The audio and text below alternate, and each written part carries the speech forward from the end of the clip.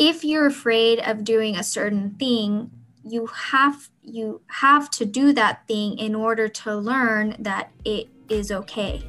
Hi, everybody. I'm Katina McHenry, and welcome to another episode of Fuck Fear. Today, I am so excited about what we're talking about today, which is the study of fear. My guest today is Nicole Keller. She's a fifth-year PhD student at the University of Texas at Austin. She, through Del Med, she is at the Institute of Neuroscience, and she is studying fear, learning, and memory. Thank you so much for being with us today, Nicole. I really appreciate you and all that you're studying. Thank you. Thank you for having me. Yes, absolutely. All right. So I start each episode with asking my guests, what are you afraid of? All right. What am I afraid of? I'm afraid of not having my family with me. Yeah. I think that's what I would be most afraid of. Yeah. They're an essential part of my life, and really, I don't know what I'd do without them. So Yeah. Yeah, that's good that you have a good relationship with family, because lots of people are Oh, like, yeah. I want to get as far away from my family as I can. So that's awesome that you Yeah. you have a really good relationship. Yeah, my mom is like, we talk every day, even though she doesn't live in Austin. We speak on the phone every single day. Yeah, that's so good. Oh, that's so good. I love it. So you are studying fear, learning, and memory. In your research, tell me a little bit about what specifically you're studying, and not just that, but how it relates to fear. And really, let's back up. How you came to studying fear and what your motivation was in the topic. Yeah, so in my lab, we study how just emotion in general interacts with how you learn and remember things. So the emotion that we're talking about today is obviously fear, and fear really affects and changes how you remember events in your life. I just find the topic in general fascinating. Fear, how people learn to live with it or not, is really interesting to me. And then, kind of ironically, I'm also really fascinated by the opposite feelings of fear, more like reward. And I think the study of both fear and reward is really fascinating, and how they oppose each other or work together is kind of what I focus on in lab too. Yeah. So talk to me about some of the particular studies that you've done and what you have learned from those studies. So the way that we study fear in my lab is we use this really fundamental time-honored paradigm that's called fear conditioning or Pavlovian conditioning. It was originated with Pavlov, who's a really, famous person in science.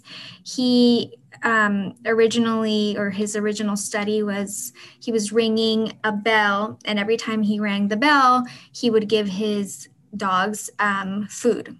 So he eventually learned that his dogs were learning that the sound of the bell meant food, and that eventually only the sound of the bell would make them salivate. So this is like the idea behind all types of conditioning, and then particularly fear conditioning. The way that you study that in lab is that you associate a neutral stimulus with something that's aversive. Examples of that can be an electric shock, which is actually what we use in our lab. So eventually you learn that that neutral stimulus means that you will get an electric shock. So you have a fearful response to something that's neutral. And that is how we study fear conditioning in lab. A big part of the research focuses on the period after you learn about fear. So specifically safety learning. Mm-hmm. So when you learn to be afraid of something, how do you handle not being afraid anymore? And learning about safety. More so, we study that in the realms of pathology. So, for example, in post-traumatic stress disorder, generalized anxiety, phobias, you have to learn to not be afraid of things, to not, to lead a normal life. Mhm. So in our lab, we study ways that we can strengthen this safety learning. In technical terms, it's called fear extinction. My specific research is focused on ways to enhance the effectiveness of fear extinction. So, talk to me a little bit more about fear extinction. Extinction. You mentioned previously, it's like separating the memory, basically, or changing the way you remember something, so that later on the fear is no longer present and the fear is extinct. But I wonder though, if the fear ever goes away, is it ever extinct in our brains, even Mhm. though you may learn how to remember it differently or rewrite it in some way? Yeah, that's an important question. And it's kind of funny that we call it fear extinction because you are actually not extinguishing the fear. What is happening when you go through a period of when you learn about fear and then you learn about safety, you don't overwrite the fear. What happens is that you form two separate memories of fear and then safety. And because fear is adaptive, it is extremely, pretty much an impossible task to delete it or override it. How we design therapy and the way that we, work around it is that we try to create safe memories that are strong enough and effective enough to compete with the fear memory. But fear, no, it just doesn't go away. It lives in our brains, and we have to find ways to effectively fight with it and inhibit it through, a powerful, safe memory that can sort of shut it down, but it doesn't override it. Yeah. So when we talk about fears, how much of what we are fearful of is trauma induced? And how much of what we're fearful of is just something that we create ourselves? So, definitely going through a traumatic experience is going to affect many things that you didn't even realize, will affect how you think.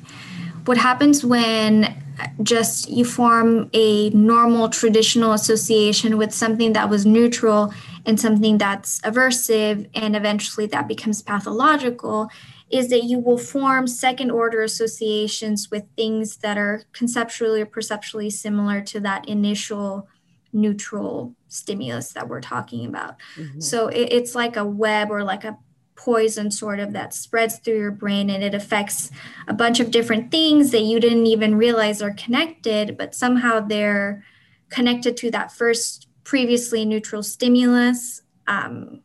You know, just if it, to give an example, if you're in a car accident and it's a completely traumatic experience for you, maybe the sound of like an engine will produce trauma and like trigger you. So any kind of like engine or mechanic sound in the future may cause fear.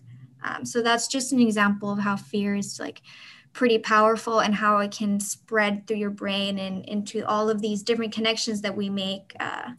We form associations about things that are similar, about things that are dissimilar. So it may spread within those, webs of similar things. Yeah.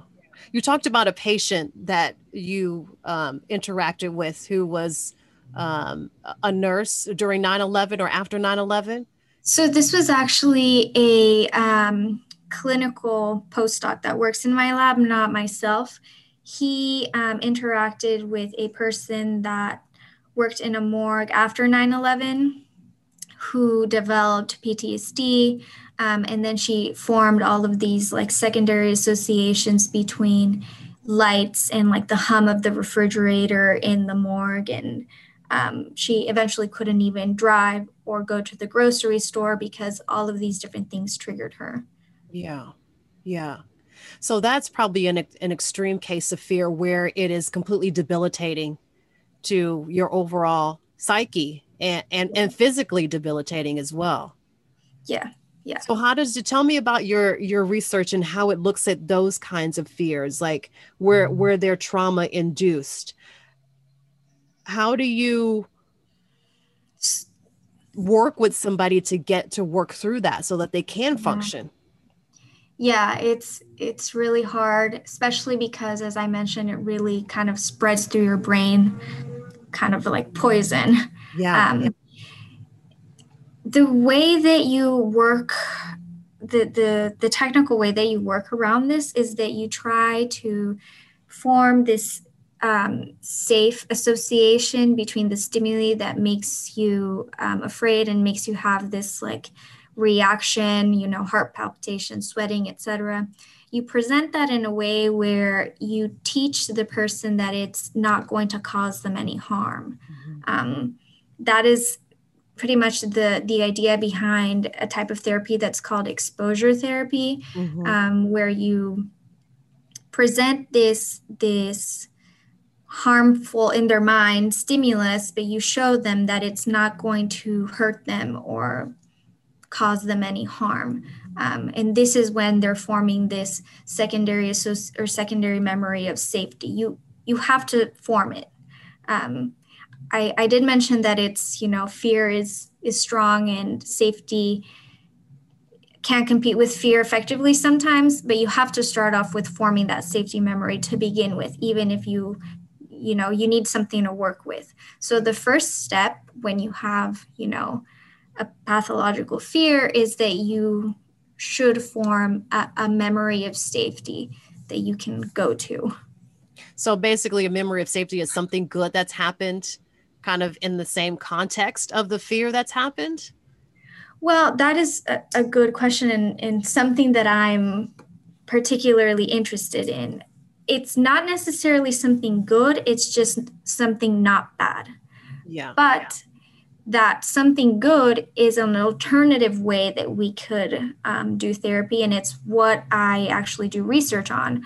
What if instead of something just not bad, it's something that's rewarding to you?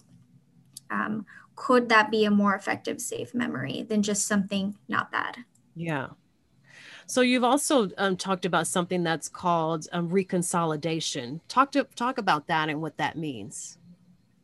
So reconsolidation is a very interesting phenomenon, and it stems from the idea that we can't, that fear is really strong and that extinction does not, or safety does not erase it. So kind of like the study goal or the reason why it was studied in the context of fear was, can we actually erase fear? Can we get rid of that memory? And then further, would this be a successful type of therapy? So reconsolidation is this phenomena that exists because memories are, you can reactivate a memory.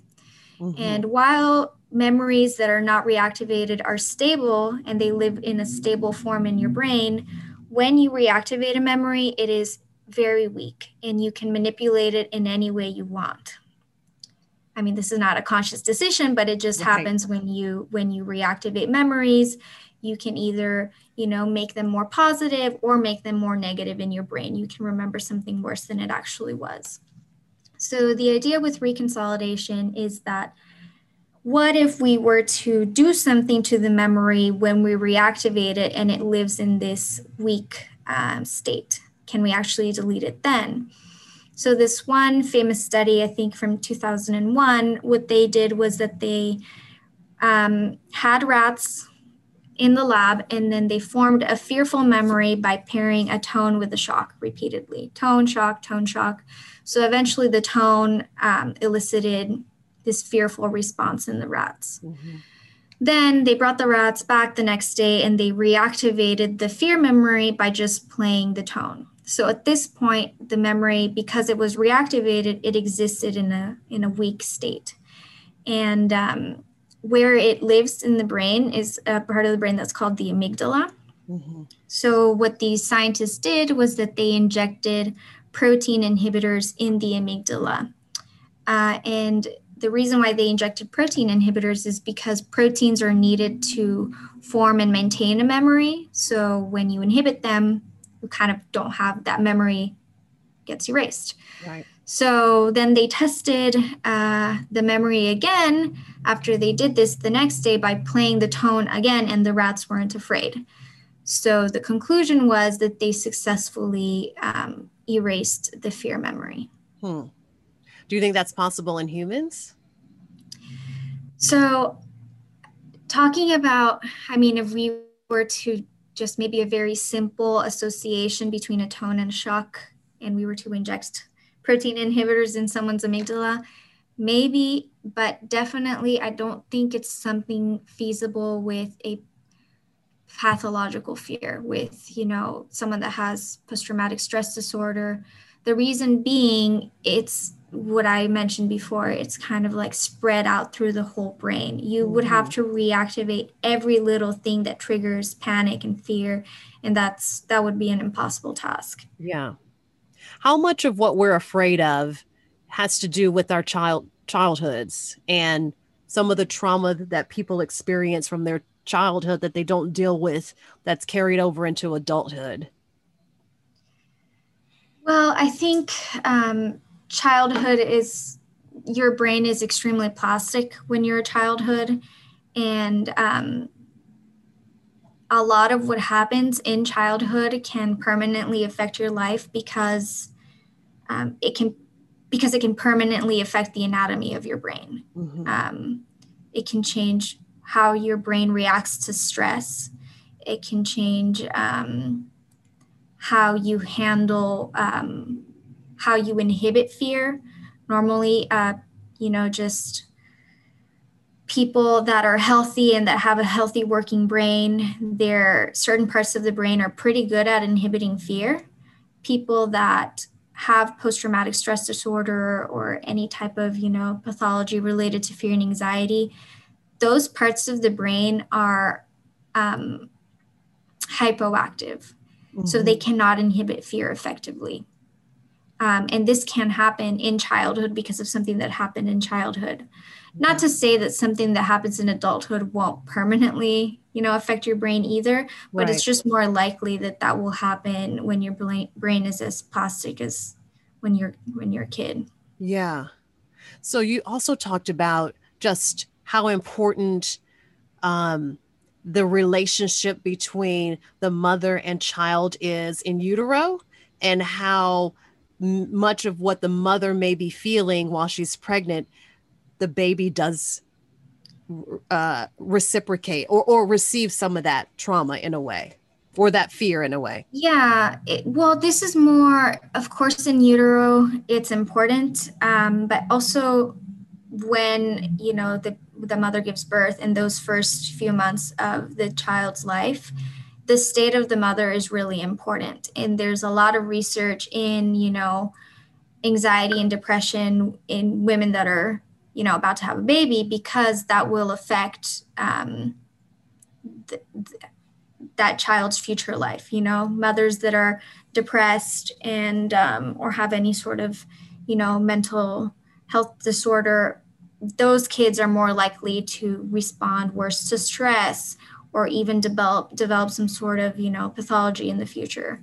So it's an extremely important relationship of, how that child is taken care of those first few weeks of their life. Talk a little bit about just the history of fear, like as we developed as a humankind and as a human society. I mean, obviously fears are manifest differently now than they were in the early days of humankind. But can you go back that far and talk about where fear stemmed from, and how it was used as how it was used in a way that was motivating and also debilitating? So fear is completely adaptive for survival. We need fear to be alive. In fact, there is a very interesting story about, as I mentioned, the part of the brain that, controls fear for the most part is the amygdala. And there is this woman who has a calcified amygdala. So she doesn't feel fear. And there's stories of her that where she has been close to death multiple times just because of her lack of ability to feel fear. And fear is, essential for survival.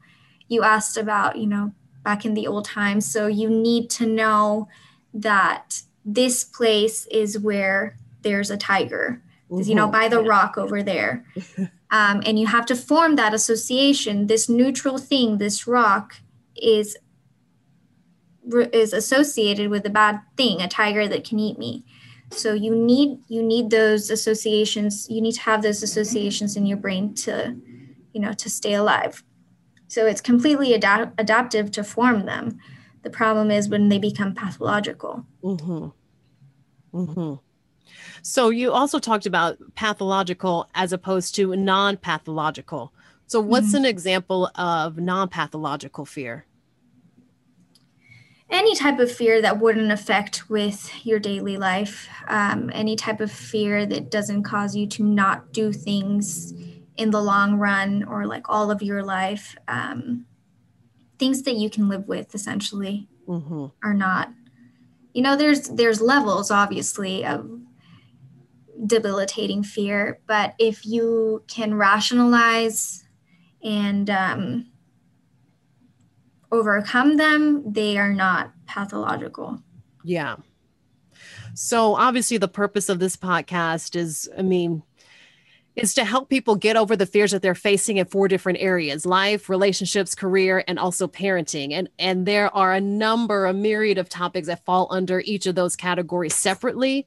But I think overall, the purpose is to help people get over their fears so that they can do the thing, whatever it is that they need to do, whether it's speaking up or, I don't know, applying for the job, asking for the raise, saying no, setting boundaries, whatever it is.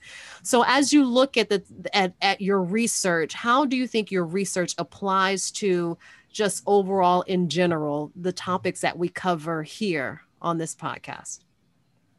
I guess what I would have to say about that in general is that first, it's not wrong to feel fear. It's like a completely natural and adaptive feeling, and we need it.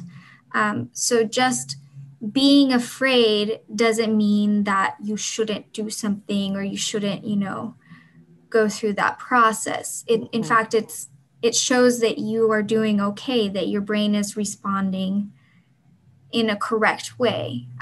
For example, if you think of just like stress for a public speech that you have to give, stress is what's going to keep you on your toes. It's what's going to keep you like active and thinking about it. It's not going to make you fall asleep and not give your presentation. You need these things to perform well in life. So it's not a bad thing to feel them, and it's not something that should stop you from doing whatever you want. It's just something that as humans we all have and we all feel. And it's something I've told myself, I think, in the PhD as well.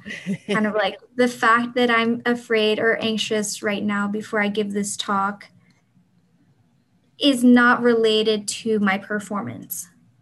It is just a natural feeling that happens because I'm human and because every single human that has lived on this earth has felt, it's an adaptive feeling. It's not weird to feel it, and it shouldn't be associated with negative thoughts.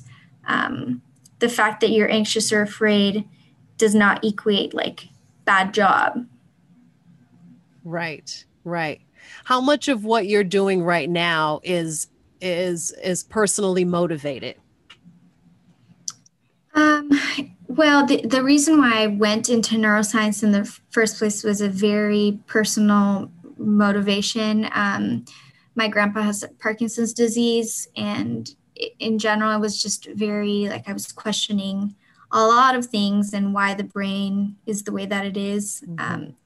And I wanted to help people. That was the main reason. I wanted to do something that creates an impact in society.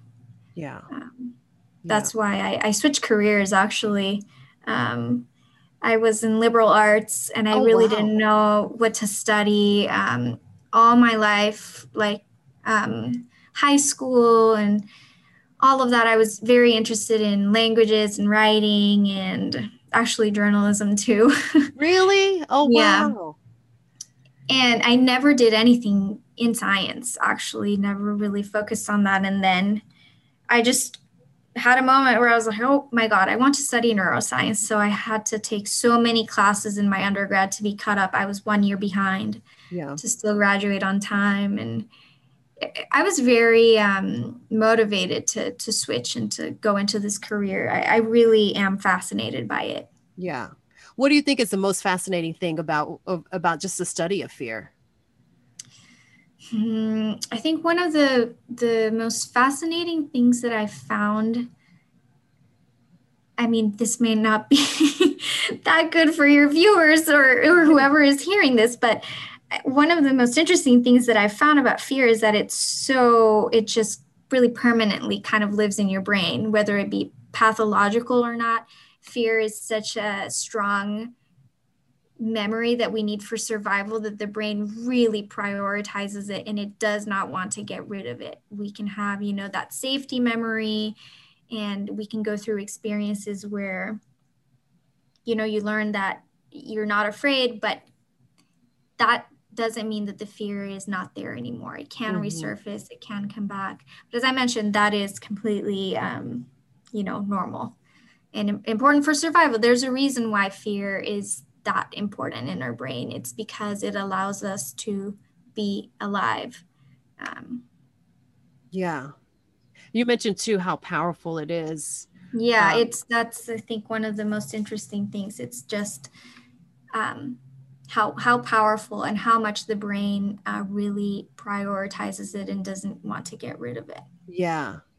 So do you think just in what you've learned about it and and talking about creating safety memories and fear extinction, I can't get my words out today. It's the end of a long day and a long week. Yeah, it's a But Friday. yes, oh my gosh. And we're talking about something very very deep and psychological.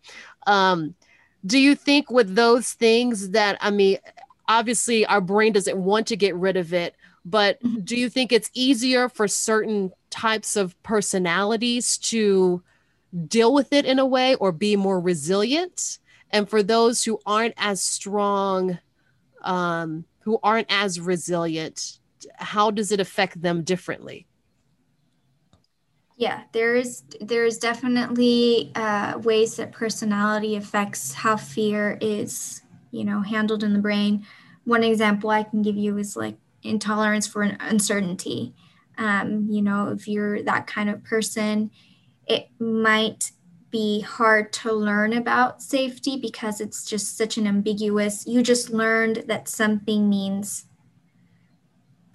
associated with fear and now you're learning that that same thing is not associated with fear. That's very ambiguous. It Hmm. really doesn't make sense. Right. What? I just learned that it's like bad, it's gonna harm me. Why would I want? It doesn't make sense that it's safe. I'd rather be safe than or yeah, I'd rather be safe than sorry, but in the other way, I'd rather think it wants to kill me than just be you know okay and think that that tiger won't be by that rock anymore. Yeah. The the um, the outcome there is really bad. If the tiger is there, you may die.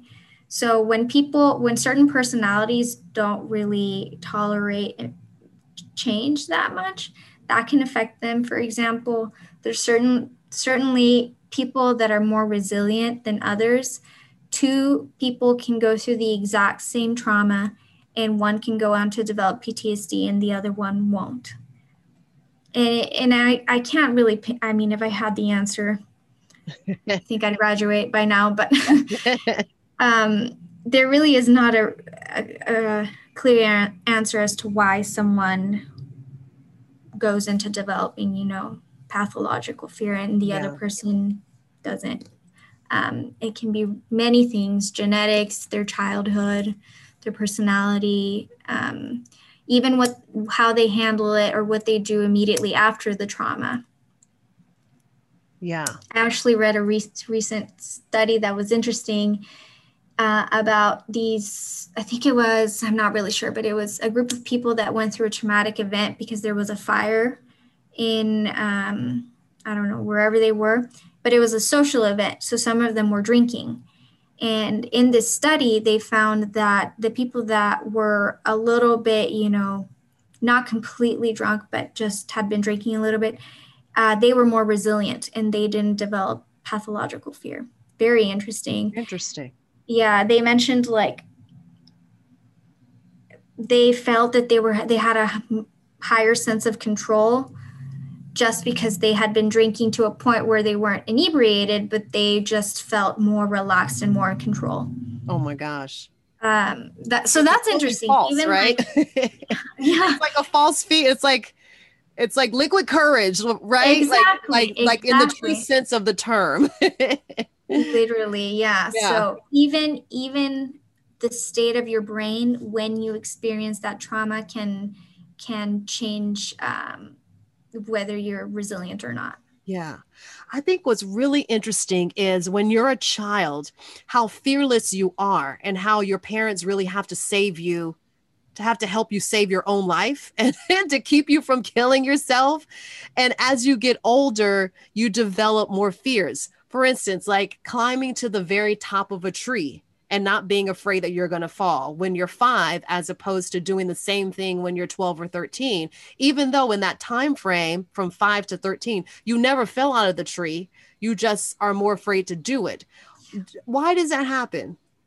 Well, I think that the reason for that is, as I've been talking a lot about these associations that you're forming between, something that was previously neutral, and now something bad happens, so now it's not a neutral thing. Yeah. You learn what can happen when you fall from a tall tree.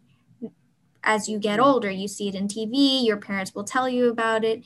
You just don't know. You haven't formed an association in your brain that tree means fall, means broken bones. Uh-huh.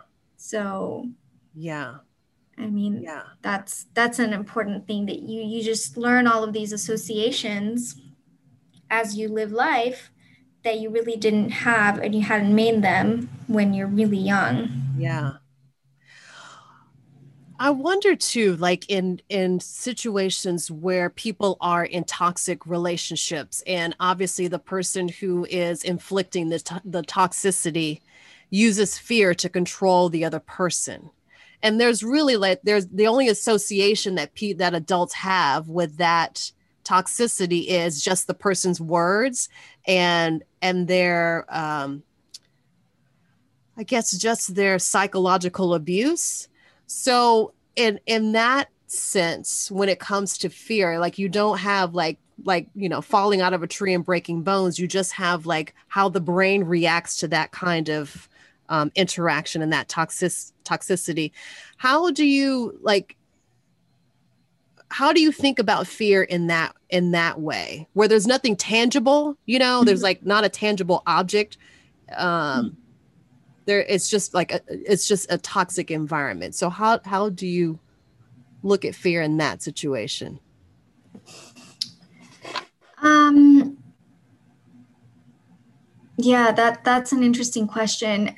And fear doesn't always have to be tangible. Yeah. The examples that I've given are tangible just because that's how we study it in lab and the easiest way to, see how the brain reacts to fear. But certainly it doesn't have to be something that is a tangible thing. Yeah. It just exists in many ways. It can be a feeling, something that can re-trigger fear can just be feeling a certain way. And that is also an interesting debate in the field is it the feeling that causes you fear, or is it fear that causes the feeling? Because you can have like heart palpitations and sweaty palms and then think, oh, I must be afraid, like something's going on. Sure. So it could be just these things cause a reaction in our body when you're in a toxic relationship, when someone is mistreating you, your body responds to it regardless of it being, tangible or not. Right. Right. So what do you want to do with your research eventually? Because it's Uh, fascinating to talk about this, and it's so yeah. to really to get to the depth of understanding of not just where fear comes from, but what's fascinating to me about the whole thing is how it manifests itself in people and how it keeps people from doing things, even though it's like it's not anything that we can, like, again, it's not anything tangible, but it's such a strong force in our lives in so many different ways. So it's so fascinating for me to see how people react to it and how they allow it to control them in a way. So anyway. Something that I would say about related to that is I've been talking about, safety and that you have to go through safety.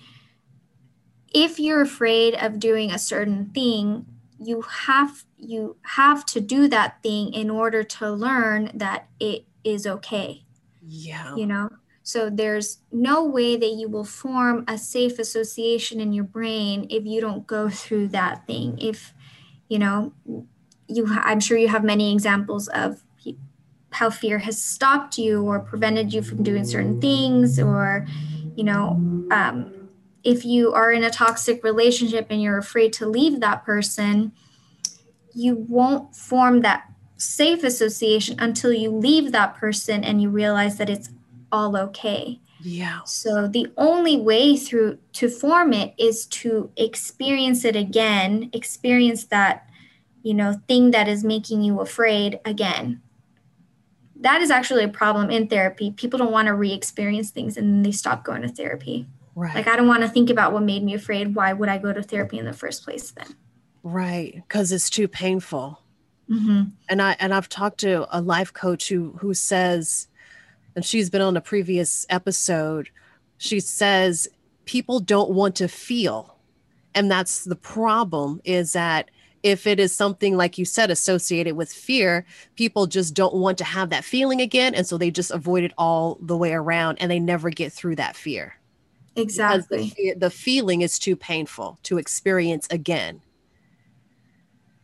Yeah, so to overcome it and to form this other association in your brain of, the opposing feeling of fear, the only way that you can do it is if you experience whatever is making you afraid in a context that is safe, that you realize that you will be okay. Right. And that in itself requires courage and bravery. So, Yeah. which is, oh my God, Yeah. that's a hard From thing. from a neuroscience standpoint, what I can tell you is that you need it. There's no way that you will overcome it if you don't go through if you don't form that other association. Yeah. As I mentioned, fear is powerful, so you need to create something that will compete with it in your brain. You need to form that new safe association. What it does literally is that it inhibits the fear. That's what safety does. It inhibits the output of fear. Yeah. Yeah. So it's kind of like getting on the plane if you're afraid to fly. Exactly. That is what exposure therapy is. It's reliving those things that make you afraid and in an environment that won't cause, the plane crash or whatever you're afraid of. Yeah. So as we end, I always ask my experts for 3 pieces of advice to help people get over, usually we talk about very specific fears on each of the episodes, but obviously we're talking about the study of it. So in general, what would be the 3 things you would want people to know about how to deal with their fears? The first one I would say is it's completely adaptive to feel it in the first place. So there's nothing wrong with feeling fear. It's essential for survival. So that's the first one. The second one is, I guess, what I just mentioned. You have to go through feeling it again and doing whatever you're afraid of to form a secondary association in your brain of safety. You can't form that safety if you don't overcome, or not overcome it, but put yourself in a position where you are doing what you're afraid of. Mm-hmm. And where you will realize that it's okay. Nothing bad will happen to you. And then the third one, it doesn't mean that there's something wrong with you. And even if you're afraid while doing it, and then even if something bad happens after it, that doesn't define, that one moment. That something bad happened in that one instance doesn't mean that you're done and you didn't form that safety association and you shouldn't try again. I guess this is more personal, but just life experiences, when you learn to deal with something, how that situation unfolds also depends entirely on you and your feelings throughout all of them. So how you interpret a situation, kind of like, will I let this crush me, or will I just learn from it? And like, just because you didn't have, you were trying to overcome your fear, you put yourself out there and it sucked and it went badly, try again. Yeah. What I would say. Yeah. Don't let it stop you. Yeah. We have been talking today with Nicole Keller. She is a PhD student studying studying fear and fear learning and memory at Dell Medical School in the Institute of Neuroscience at the University of Texas at Austin. This has been so fantastic. I can talk to you for another hour. You are so intelligent and so smart. And thank you. Yeah, this has been so fantastic. So I hope it has been just as beneficial to all those listening today as it has been to me. Thank you so much, Nicole. You were so great. Thank you. I wish you well. And yes, absolutely. I'd love to have you again as you get further into your studies. Thank you so much for listening today. You have been tuned in to another episode of Fuck Fear. We'll see you next time.